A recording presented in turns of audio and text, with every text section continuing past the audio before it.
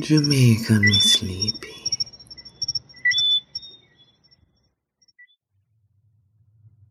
Hello, little one.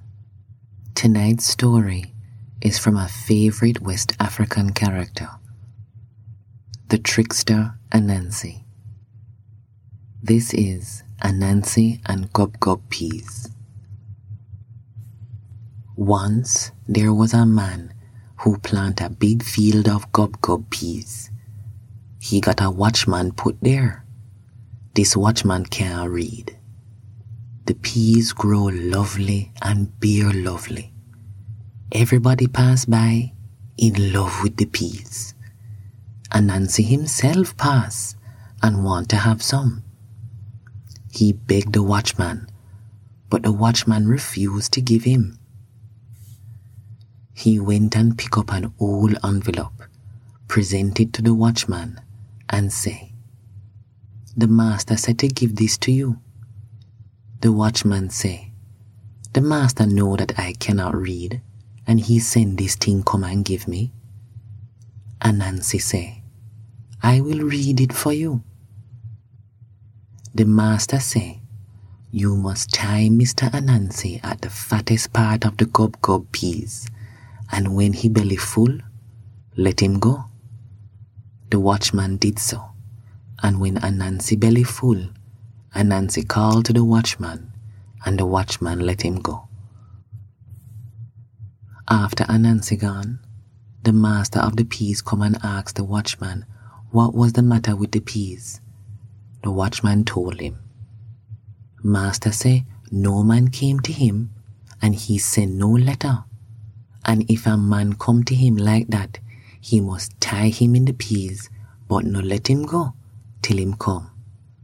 The next day, Anansi come back with the same letter and say, Master say, give you this. Anansi read the same letter, and watchman tie Anansi in the peas. And when Anansi belly full, him call to the watchman to let him go. But the watchman refuse. Anansi call out a second time, "Come let me go." The watchman say, "No, you don't go." Anansi say, "If you don't let me go, I put a spell on you and you're rotten." Watchman get frightened and untie him. Few minutes after that, the master come and told him if he come back the next time, no matter what he say, call him. The next day, Anansi come back with the same letter and read the same story to the man. The man tie him in the peas, and after him belly full, he called to the man to let him go. But the man refused. All that Anansi say, he refused until the master arrive. The master take Anansi and carry him to his yard and tie him up to a tree. Take a big iron and put it in the fire to hot. Now, while the iron was heating, Anansi was crying. Lion was passing then and see Anansi tie up underneath the tree and ask him what caused him to be tied there. Anansi said to Lion, "Since him born, him never hold knife and fork, and the people want him now to hold knife and fork." Lion said to Anansi, "You know, good man, me can hold it. I will loose you, and then you tie me there."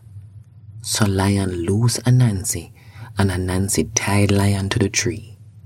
So Anansi went away, far into the bush, and climbed up a tree to see what was taking place. When the master come out, instead of seeing Anansi, he see Lion. He took out the hot iron out of the fire and started threatening Lion with it. Lion make a plunge and pop the rope, and away gallop in the bush and stand up underneath the same tree where Anansi was. Anansi get frightened and begin to tremble and shake the tree. Lion then hold up his head and see Anansi. He called for Anansi to come down.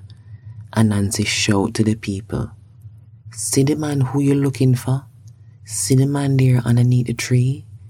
And lion gallop away and live in the bush until now. And Anansi get free. The end.